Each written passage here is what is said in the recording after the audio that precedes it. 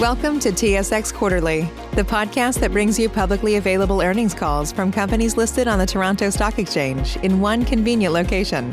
Gone are the days of looking through confusing websites. You'll find the important information right here. Enjoy the call.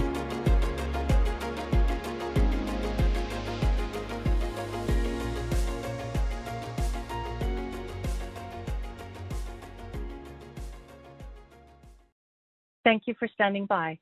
This is the conference operator. Welcome to the Finning International Third Quarter 2021 Investor Call and Webcast.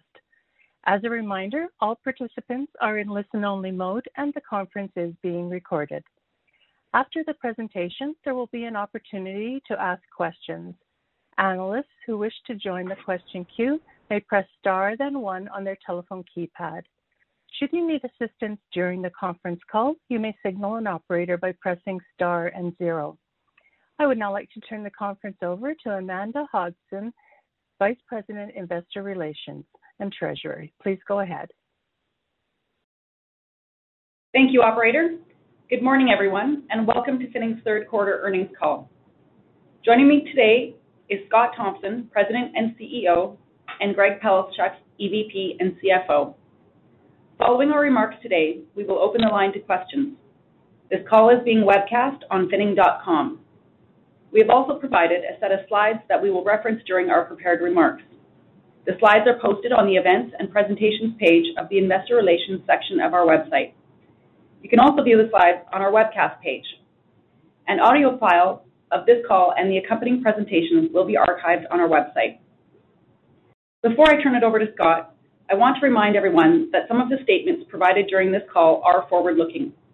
Please refer to slides 10 and 11 for important disclosures about forward-looking information, as well as currency and non-GAAP financial measures. Please note that forward-looking information is subject to risks, uncertainties, and other factors as discussed in our annual information form under Key Business Risks and in our MD&A under Risk Factors and Management and Forward-Looking Information Disclaimer. Please treat this information with caution, as Finning's actual results could differ materially from current expectations. Scott, over to you. Thank you, Amanda, and good morning, everyone. On today's call, I will speak about our improved earnings capacity and the exciting opportunities we see in our business as the transition to clean energy gains momentum. I will also talk about the steps we are taking to proactively manage supply chain constraints and inflationary pressures going forward. Greg will then provide an update on our financial performance in the third quarter and our strong execution towards the mid-cycle targets we communicated at our Investor Day. Please turn to slide 2. We are very pleased with Q3 results. Our global team delivered a record third quarter EPS of 61 cents, which is the highest quarterly earnings in Finning's history on an adjusted basis. This performance is a direct result of our strong execution to deliver on our strategic plan and improve our earnings capacity. We have rebuilt our business to produce significantly better results across all metrics and expand our return on invested capital going forward. Our consolidated return on invested capital is approaching 15%. We continue to drive our construction product support growth strategy by leveraging our digital platform Cubic and offering a broader scope of customer value agreements and rebuild options to customers. We have seen growth in construction product support in all of our regions. While our total product support revenue was up 11% compared to Q3 2020, our construction product support revenue increased by 17% over the same period. In the UK, we are excited to provide HS2 customers with digital solutions on our Cubic construction platform. This platform gives customers access to data to enable smarter decision-making with a view to achieving productivity gains, cost savings, and better safety performance at construction sites. We are benefiting from our reduced cost base and continuous efforts to make our operations as efficient as possible. Our SG&A as a percentage of net revenue was 17.8% in the third quarter. All of our regions are demonstrating strong operating leverage as we are progressing towards our SG&A target.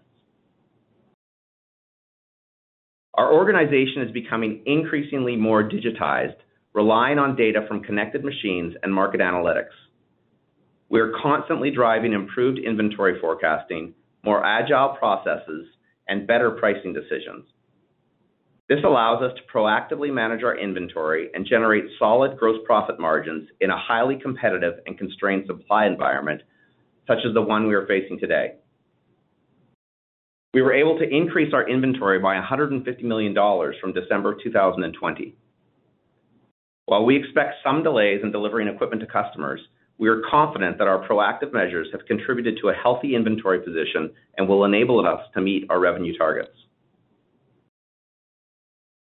When we compare our performance to the adjusted Q3 2019 results, which was pre-pandemic, our EBIT is up 13% and our EPS is up 24%.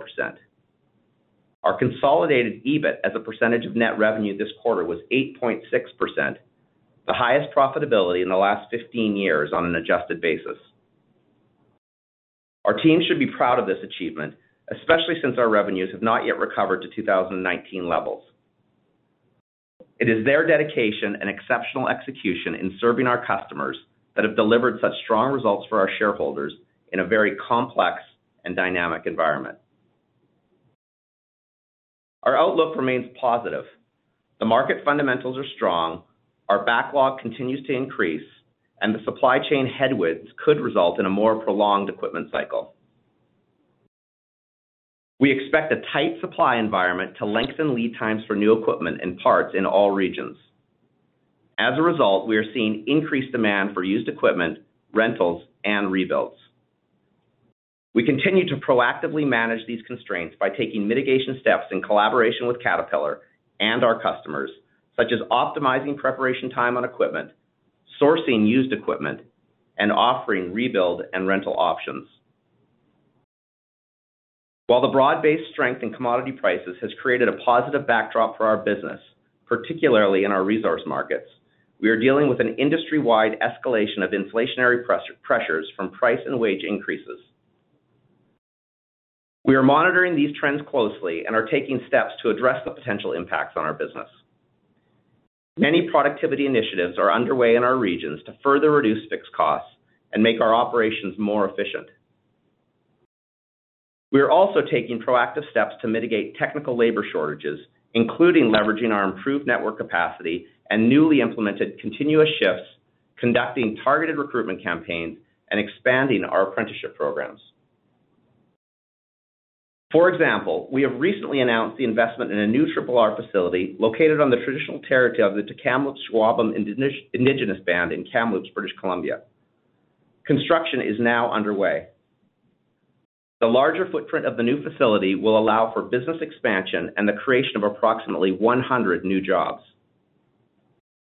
Importantly, the new building has been designed to be more energy efficient and will include improved heating and cooling, as well as efficient lighting, motion sensors, wash water recycling, light harvesting, and on-site renewable energy.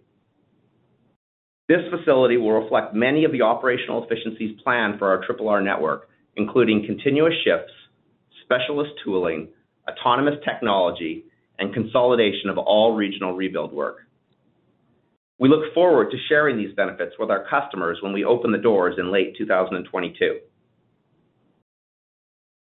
Before I turn it over to Greg, I will speak about the latest developments and exciting opportunities we see in the clean energy space, both in supporting our customers and reducing our own carbon footprint. Natural gas, hydrogen, and electrification are becoming an increasingly important aspect of our business as our customers are progressing towards their long-term goals of achieving net zero greenhouse gas emissions. I believe our business has great potential for growth as we support our customers in their transition to cleaner energy sources. Caterpillar has accelerated the development of power solutions utilizing natural gas blending and hydrogen. We recently hosted a technology demonstration day in Calgary to showcase Caterpillar's Tier 4 and hydrogen blending capability to customers in the oil and gas and electric power generation industries. We have cost-effective and reliable products today that will help our customers optimize their operations and support their emission reduction targets. A great example is a well-service fracturing trailer that utilizes a Tier 4 dynamic gas blending engine along with a transmission and hydraulic pump. CAT's dynamic gas blending engine is the only Tier 4 DGB engine on the market that allows for substitution of up to 85% of diesel fuel with natural gas. In addition, as was demonstrated on that day, these engines can substitute up to 20% of fuel with hydrogen. We are increasingly seeing our fracking customers switch to DGB technology. In fact, we have more than a dozen of these engines in our current backlog in Canada. We have a large footprint and capabilities in Western Canada to capture opportunities in natural gas, which is widely considered to be an effective and economic transition fuel to clean energy. Blending increasing proportions of hydrogen into natural gas is viewed as a near-term path to lower emissions with existing technology. We believe that compressed natural gas, renewable natural gas, and hydrogen have significant potential with our customers interested in exploring the use of low-carbon fuels. With this in mind, we made a strategic decision to expand our fuel capabilities by acquiring a majority ownership interest in Comtech, an early-stage developer of alternative energy infrastructure and provider of proprietary mobile fueling solutions for CNG, RNG, and hydrogen. The electrification trend is also gaining momentum and accelerating demand for copper and lithium globally. Copper mining is contributing about 25% to our revenue today, mostly in Chile. We are cautiously optimistic about copper mining growth in Chile as we await the outcome of the general elections and clarity on the proposed mining royalties. We are also seeing meaningful growth in mining for copper and other metals in Western Canada. Caterpillar's advancements in electric equipment for underground mining and the partnership with BHP to develop battery-powered large mining trucks are exciting news to us and our customers. Earlier this year, we announced our own target to reduce our absolute GHG emissions by 20% by 2027 from 2017 levels. Our initiatives focus primarily on minimizing the environmental footprint of our facilities and fleets, including the use of natural gas and hydrogen. In 2022, we will start using natural gas to power a portion of ForaFuel and Finning service vehicles. We have also recently secured sustainability-linked terms for our $1.3 billion credit facility, which aligns our cost of borrowing to our progress in reducing emissions and further demonstrates our commitment to the environment.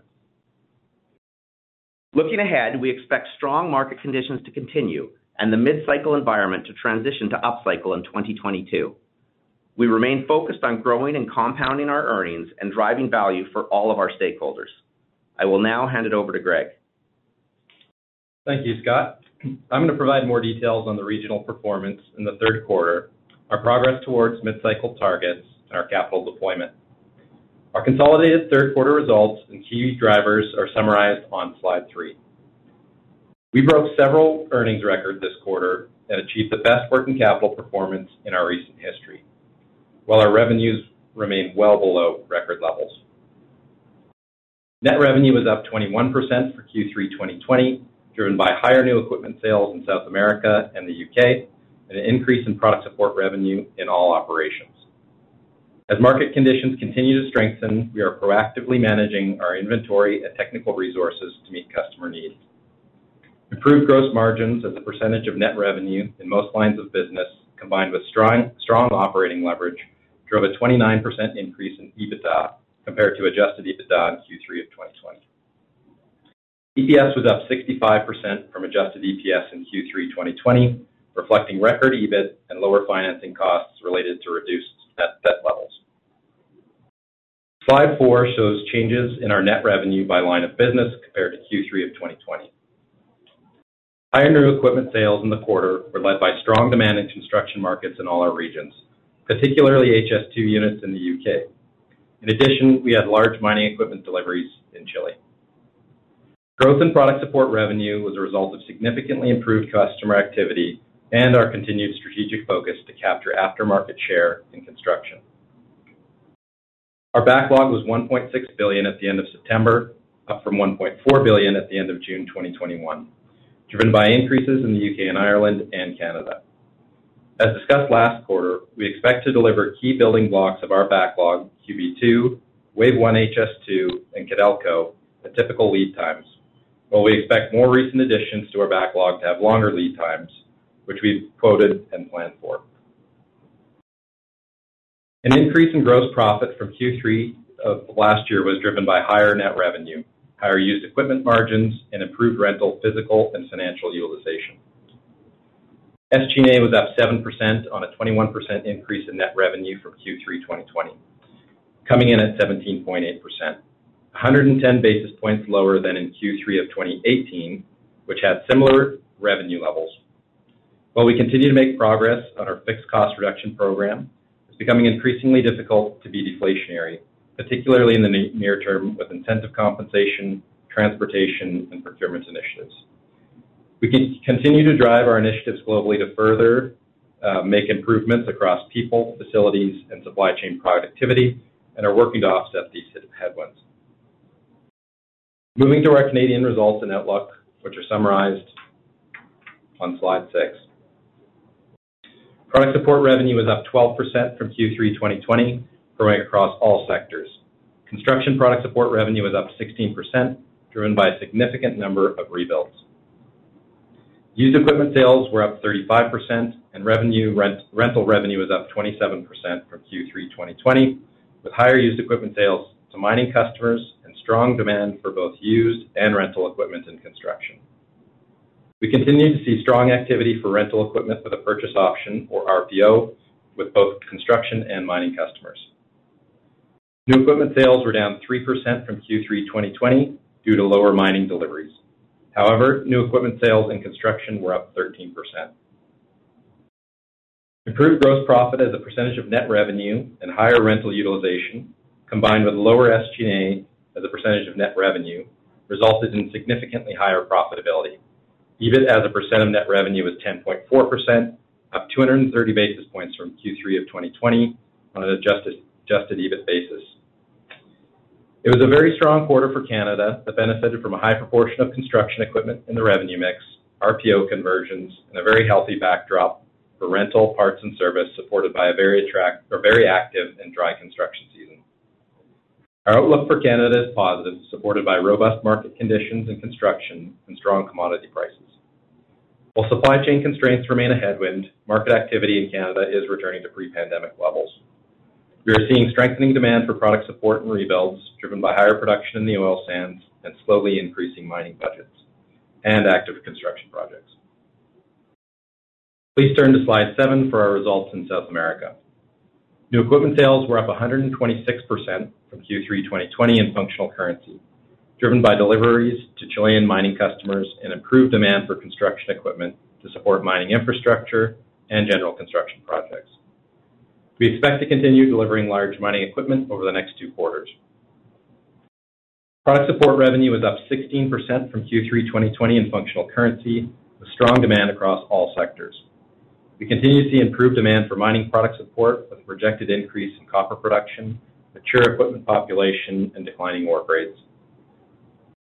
Our ROIC in South America was 19%, our best performance since 2012, a testament to the strong execution, cost reductions, and supply chain improvements over the last 2 years. We recognize that the current political and economic uncertainty will continue to impact customers' investment decisions, particularly as it relates to mining greenfield and new expansion projects.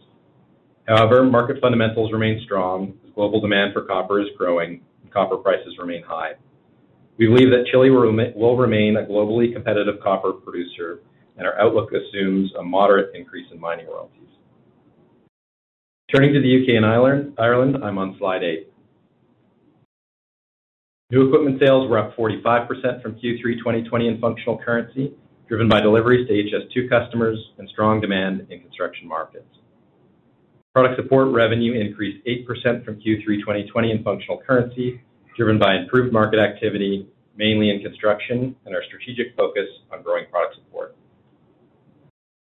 Growing revenue, improved execution, and discipline on cost and capital is driving strong ROIC performance in the UK and Ireland to nearly 15% in Q3.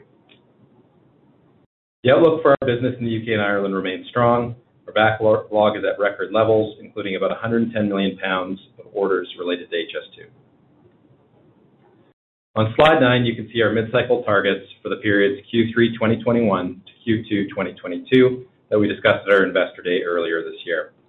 We are pleased with the strong execution of our strategic plan to drive product support, reduce costs, and reinvest to compound our earnings.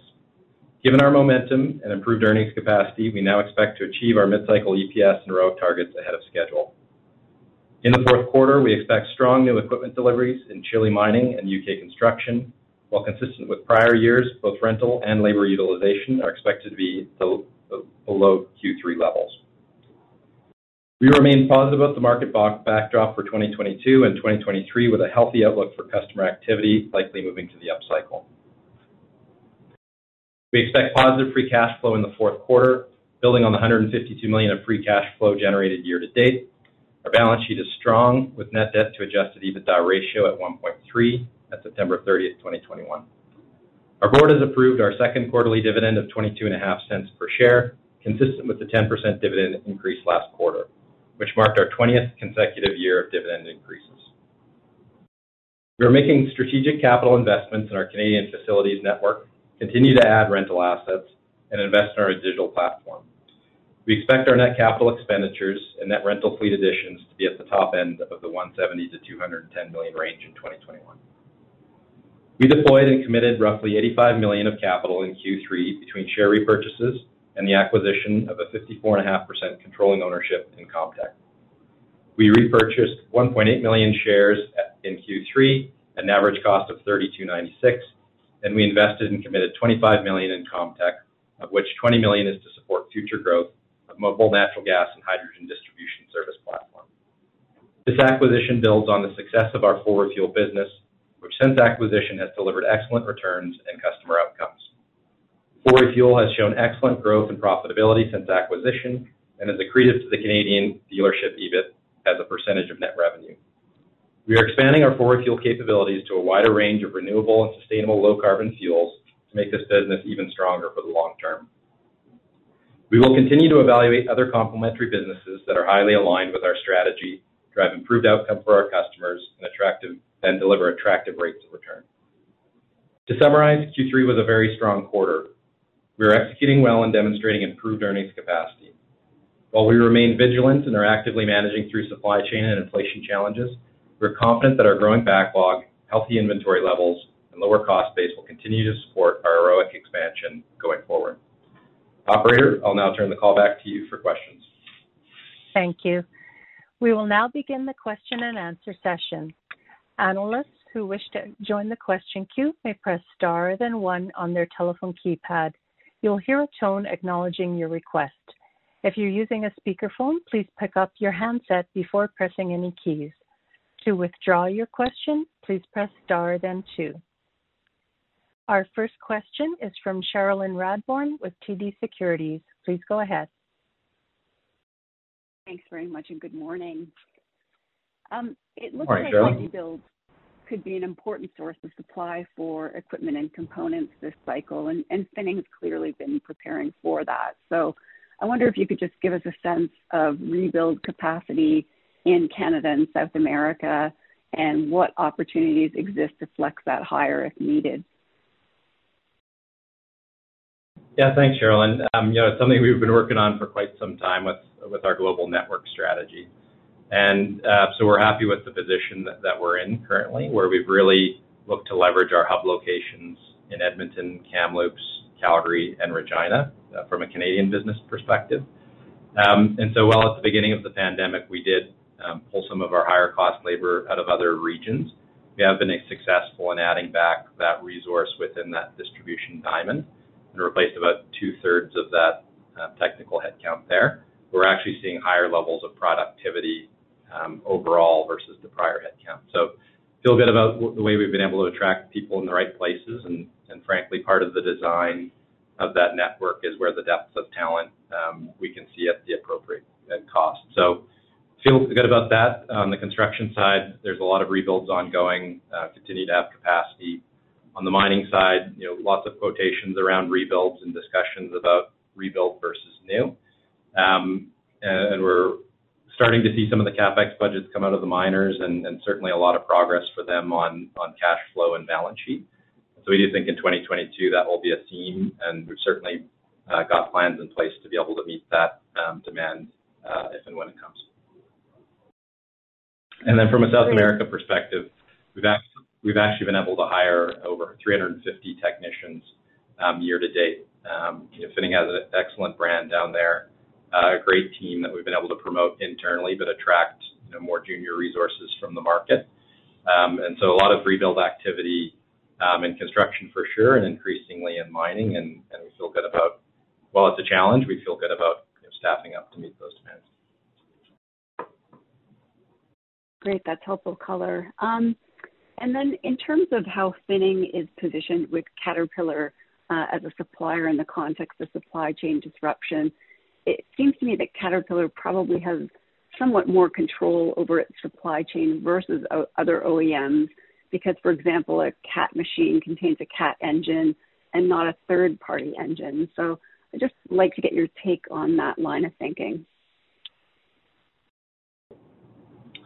Yeah, Cheryl, so it's Scott. So I think you're probably right in terms of, I think Cat has spent a lot of time over the last 4 or 5 years, fostering that supply chain and making sure the relationships were strong. And then there's, as you mentioned, a lot of components and parts that Cat manufactures themselves. So I think that's helpful. I would say, and Cat mentioned this on their call, I think these supply chain pressures, no one's immune from them. And we are seeing Cat have to work to kind of mitigate some of these pressures. I think the benefit for us is we were on it early, and so we started ordering quite early when we started to see machine utilization hours go up. And so you actually see in the results our inventory built this year, which I think is a little bit different than some of our competitors, and that puts us in a good position, I think, to meet the demand requirements. That being said, as we mentioned, lead times are extending, and there will be some impact to us as well. That's my cue. Thank you. Say goodbye to your credit card rewards. Greedy corporate mega stores, led by Walmart and Target, are pushing for a law in Congress to take away your hard-earned cash back and travel points to line their pockets. The Durbin-Marshall credit card bill would enact harmful credit card routing mandates that would end credit card rewards as we know it. If you love your credit card rewards, tell your lawmakers, hands off my rewards. Tell them to oppose the Durbin-Marshall credit card bill. The next question is from Jacob Bout with CIBC. Please go ahead. Good morning. Morning, Jacob. Just wanted to ask a couple of questions about South America client behavior. And I know that new equipment deliveries were good in the third quarter, and you're talking about it, being good through the fourth quarter, but backlog levels are lower. Assuming much of that has to do with the drawdown because of the QB2 deliveries. Outside of QB2, how much of a wait-and-see approach is there before the November elections? And maybe differentiate between what you're seeing on the mining and construction customer behavior in South America. Sure. Thanks, Jacob. So certainly on the mining side, there are some pause and there's public announcements from certain customers talking about waiting to make some decisions and clarity. That said, a lot of projects with Codelco are on the go, which is the government and won't have the same issues. A lot of stability agreements with customers like Teck who continue to move forward. But we continue to have significant order intake from miners, particularly on ancillary equipment. Not the larger packages like Codelco or Teck, but 5 to 10 million at a time, and so that continues to flow regularly. And so I think it is, and we see a lot, particularly in the mining contractor space, where they're being awarded contracts and fulfilling equipment quite regularly. So that's fairly normal. I think some of the larger greenfield or new brownfield projects will wait to get some clarity here in the new year. But on the construction side, really all scenarios point to more infrastructure, regardless of the direction of travel on constitution or mining royalties. So we're seeing really strong activity across the construction base. We expect that really to continue in all scenarios. So as you can see from the results, it's strong. We still got quite a large backlog we're delivering through, but we're also have the order intake continue with some momentum. And then just a couple comments on the overall political environment. So we have so many elections. I think our expectation is that it will move to a runoff in December, and then you've obviously got the constitutional process underway. And so I think this uncertainty, political uncertainty will be with us for a while. That all being said, I think the consensus is moving towards where we thought it was going to be, which is, yes, an increase in taxes and royalties, but probably on the modest side, which will allow miners to continue to invest and take advantage of a great economy that's got well developed and strong institutions. So we do feel good long term about Chile, and then in the near term, like Greg said, you've got pretty significant infrastructure, pretty significant GDP growth, and high copper prices. So that's why you're seeing the type of results you are in Chile. Okay, that's helpful. And maybe just circle back here on the supply chain issues. I know last quarter you were talking about inventory health and age of inventory. I'm feeling pretty good about that. Is that still the case here coming out of third quarter? And then I guess secondarily, how should we think about, I noticed you maintained your net revenue range of the 7.1 to 7.5, but given these supply chain issues, should we be thinking something closer to the bottom end of that range? Yes, thanks, Jacob. So on age of inventory, yes, it's certainly a supportive environment where we have inventory coming in. It's being prepped once, direct to a customer who's anxiously awaiting it. So it's a very efficient backdrop where, as you can see from our turns, things are arriving and departing quite quickly. And where we have had some pockets of aged equipment, we've moved through it. You will have seen South America used equipment, down year over year because we moved a lot of it this time last year. So really tidy, healthy inventory position and moving through the system quickly, which is really helpful from a margin perspective and a turns perspective. And in terms of our revenue range, we continue to work towards that.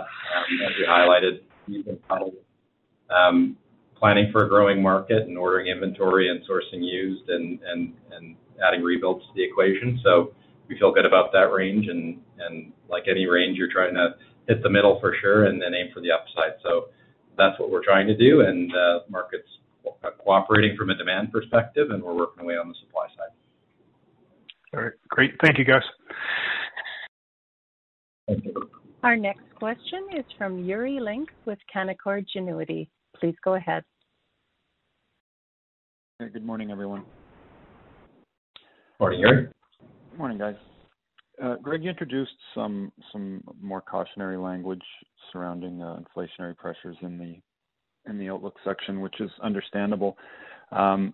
Yet you do expect to achieve the mid-cycle a little earlier. So, what are some of the offsets to these pressures, and generally, what's kind of changed to bring your mid-cycle expectations forward a little bit?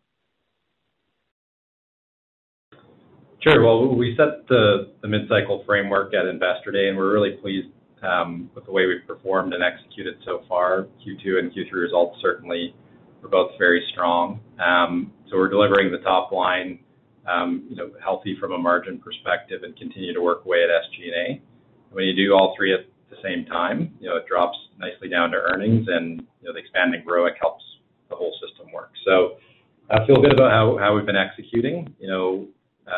Working towards our SG&A target here, and supportive on the margin side.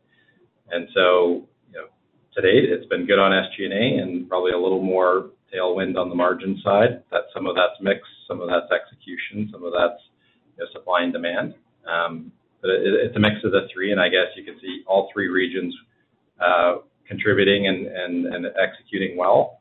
And then we hit all three areas that I talked about earlier. It drops to the bottom line, and we're pleased with that expanded earnings capacity. Okay, that's helpful.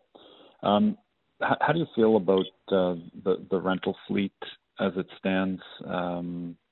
Is it adequately sized, and if you wanted to increase it, is there even any equipment available to do so? But any comments on that, and what we should expect next year for additions? Yeah, from a rental perspective, as you can see, particularly in Canada, it was an important feature of the quarter. If you benchmark Q2 and Q3, the rental ramp really helped. And so we've actually taken steps through the year to make sure that we've maintained the rental fleet and resisted the urge to, monetize. And so we've kept it kind of as planned for the year. Next year, we're looking at a modest increase. We work with CAT each year for our annual planning. We are seeing strong market conditions, strong physical and financial utilization. And so it won't be a huge step change next year, but, modest growth. Okay. I'll turn it over. Thanks, guys. Thanks, Yuri. Our next question is from Michael Dumont with Scotiabank. Please go ahead. Hey, good morning, guys. The first question is on mining. Can you maybe just discuss your thoughts on the shape of this recovery? The trek back to 2019 product support levels feels like it's taking longer than expected, especially if you consider, the outperformance on the construction side. Do you think miners have the flexibility to continue to invest incrementally, or is there a point where, the spending needs to ramp a little bit more significantly? Yeah, it's a good question, Michael. And of course, as we highlighted, construction aftermarket share is a key focus. We're pleased we're making progress there. And the mining is a big part of our business. And both in Alberta and in Santiago, there's been a lot of, restraint over the last several years. Of course, we've seen some good moderation in the last 2 or 3 quarters. And we've seen some catch-up maintenance, but also, you've seen some lower copper production numbers in South America. We do expect that to moderate and then increase.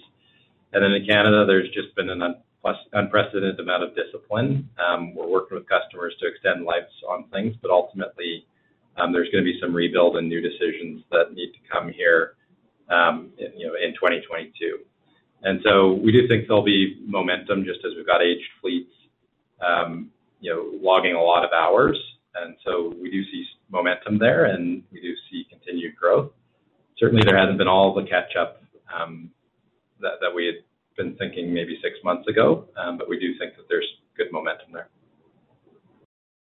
Gotcha, thanks. And on inventories, are you able to estimate maybe how short you are on inventories in the context of the current environment?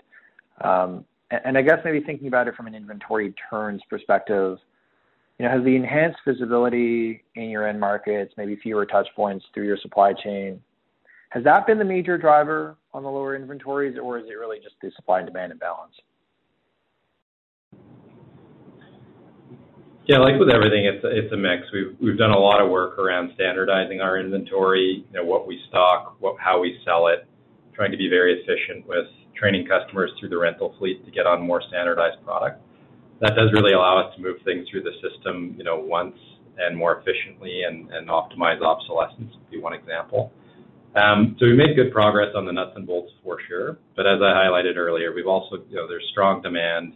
There are some delays. When things arrive, customers are looking for them quickly. We're getting things through the shop faster than ever. And so there's definitely a market pull that helps that dynamic. So it's a mix of good execution, but also a supportive market. Great. Any estimate on maybe? Yeah, just from a supply perspective, to the first part of your question, very similar to what Kat said. We're pleased with the revenue growth. Of course, it could have been a bit higher if there was free supply, but it's still a very solid market, and we'll continue to work away on the proactive tools we've got in our toolkit. Great. Thanks, guys. Appreciate it. Thanks, Michael. The next question is from Devin Dodge with BMO Capital Markets. Please go ahead. All right, thanks. Good morning, guys. So I just want to start with a question on gross margins. Look, if you strip out the impact from mix, it appears that gross margins were, up across, I think, most or nearly all lines of business. Just can you speak to how much was internally versus externally or market-driven, and if you think these gains are sustainable? And just 'cause when we look at that framework for getting to mid-cycle earnings, I think you had been targeting 17% SG&A costs. It looks like you're going to be at that mid-cycle earnings in 2021, but SG&A is going to be able to, 150 basis points higher than that. So just trying to think about that sustainability of the gross margins where they are. Yeah, sure. So, as you highlighted, the way we look at that is there's a bit on mix, a bit on execution, and a bit on market conditions.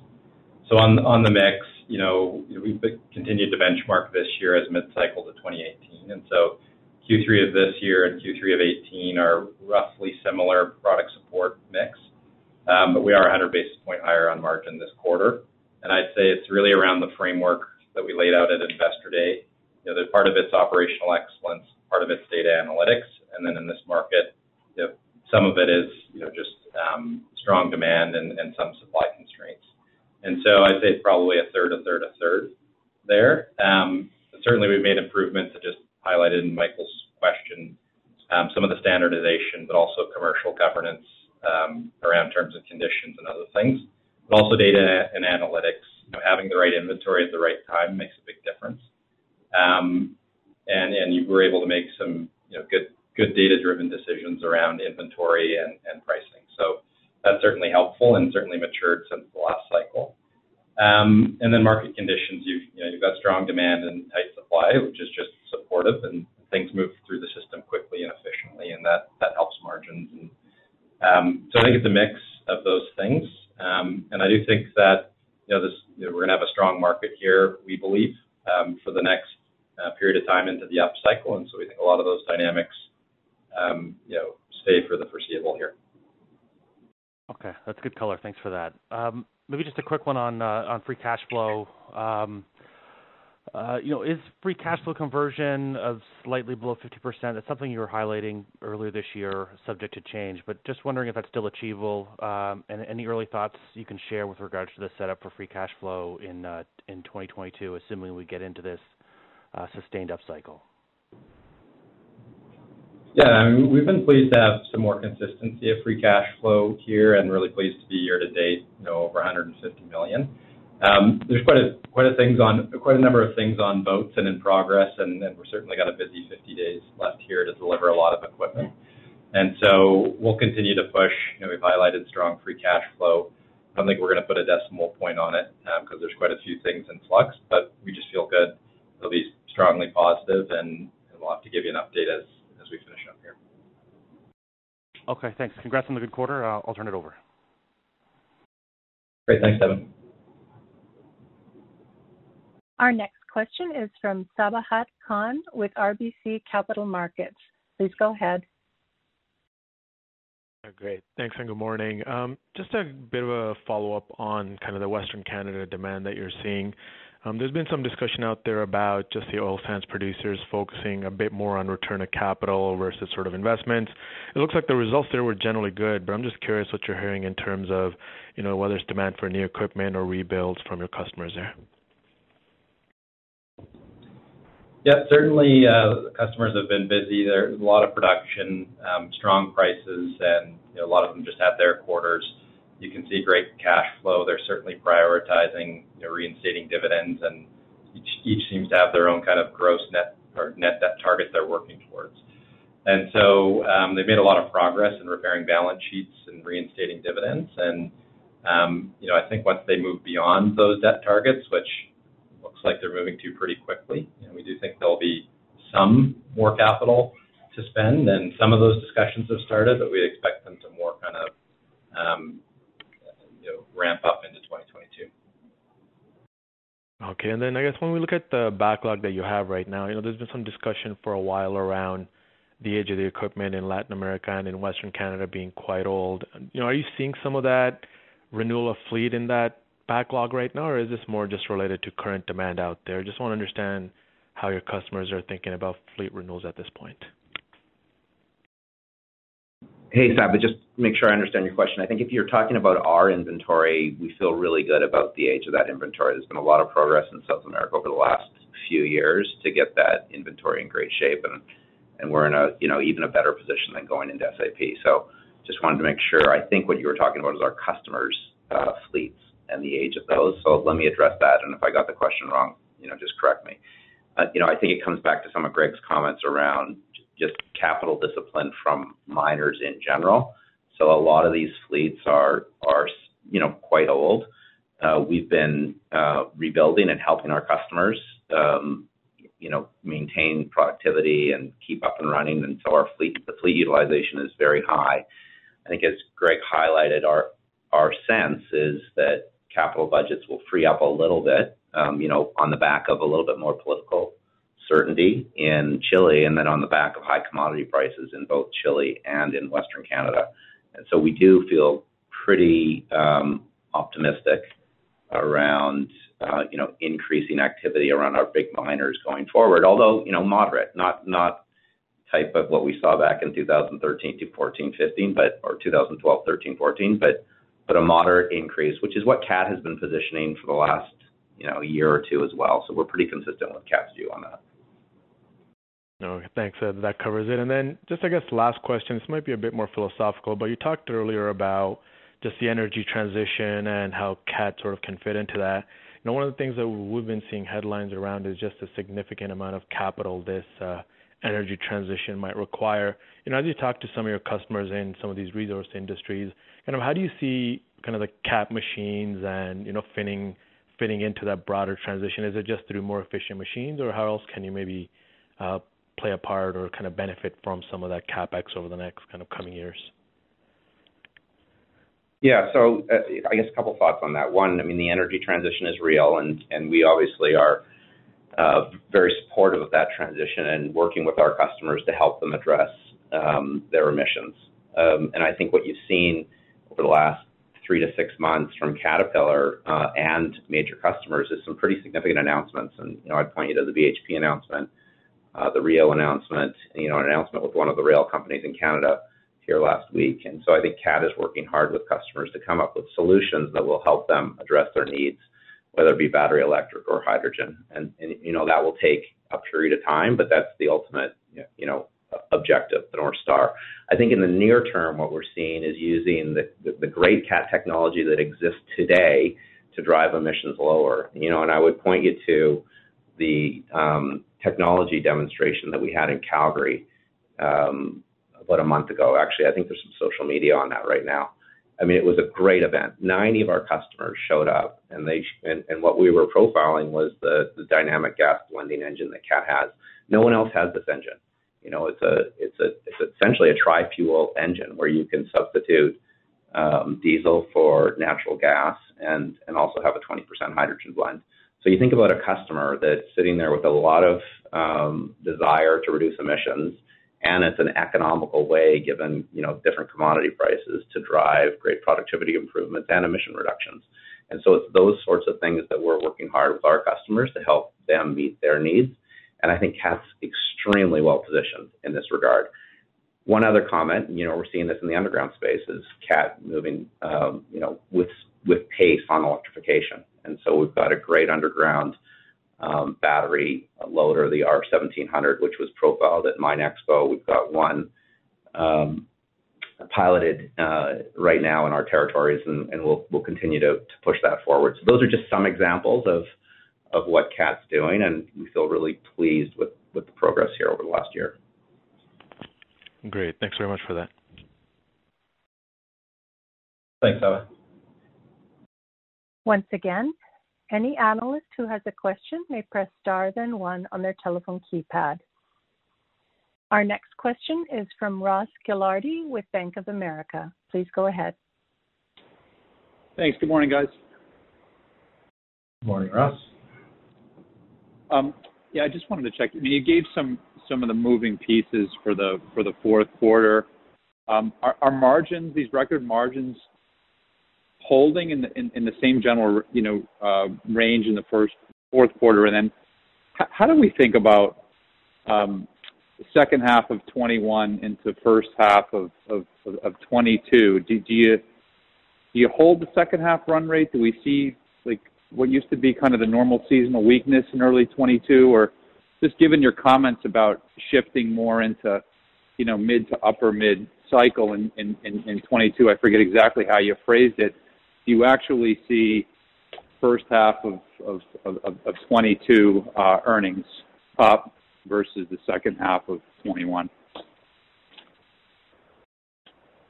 Yeah, I guess, we highlighted, Ross, after a number of quarters of sequential growth coming out of COVID, which is kind of unique, certainly the trajectory that you had in 2020, and then of course we've been rebounding with strong growth since, and I think we've reached that point where we'll start to see some more of the typical seasonality where, particularly in Q4, the rental fleet isn't as fully utilized as Q3, and some of the labor recovery, I think in the latter half of the quarter is a bit lower. So those are just a couple of reminders around the seasonality of Q4, and then typically Q1 will ramp up. Q2 and Q3 are peak summer season in the northern hemisphere, and so that's the typical seasonality, and we think we're back towards that.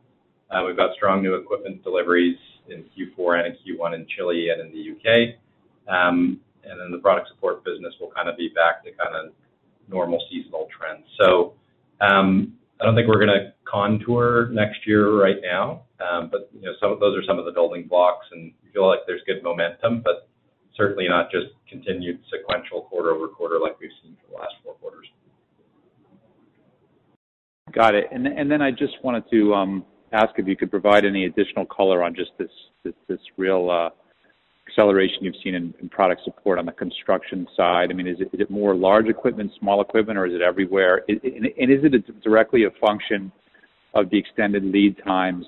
And with that, do you see mix in construction maybe moving back more towards new equipment as the lead time issues abate? It's like a lot of the answers today. It's a mix. So we're really pleased that we were working with CAT, even pre-COVID around the rebuild strategy. So we had a lot of customer propositions ready.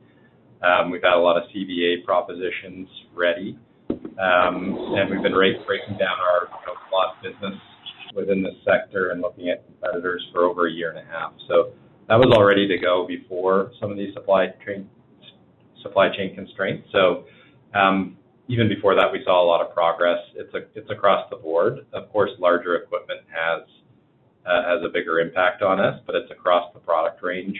We're looking under every rock to find lost opportunities and capture them.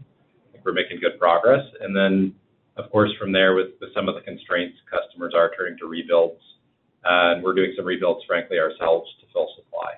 And so it's a mix. But we're really pleased that we have that strategy ready for the market that we're in. Yeah, and Ross, just a couple things. I don't think it's really a supply chain issue here. I mean, following up on Greg's point, this is pretty aligned with CAT's view on aftermarket and construction. We've spent a lot of time over the last 4 or 5 years connecting machines, getting CVAs in place, and driving market share where we were underpenetrated in the construction aftermarket. And so I think you're seeing that all come together. Which is good news, and our expectation is that continues into 2022 and 2023. Got it. Thank you, guys. Thanks, Ross. This concludes the question and answer session. I would like to turn the conference back over to Ms. Amanda Hobson for any closing remarks. Thank you, operator. And this concludes our third quarter earnings call. Thank you all for joining, and have a safe day. This concludes today's conference call. You may disconnect your lines. Thank you for participating, and have a pleasant day.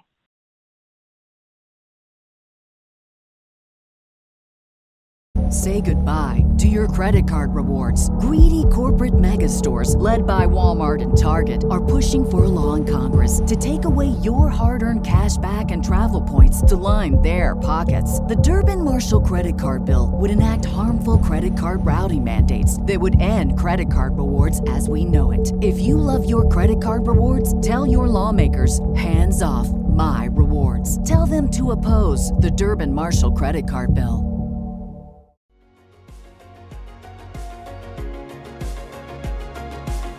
Thank you for listening to TSX Quarterly. If you enjoyed the cast, remember to leave a good rating. And remember, for any additional inquiries, please consult the company's investor relations section on their website. See you next time.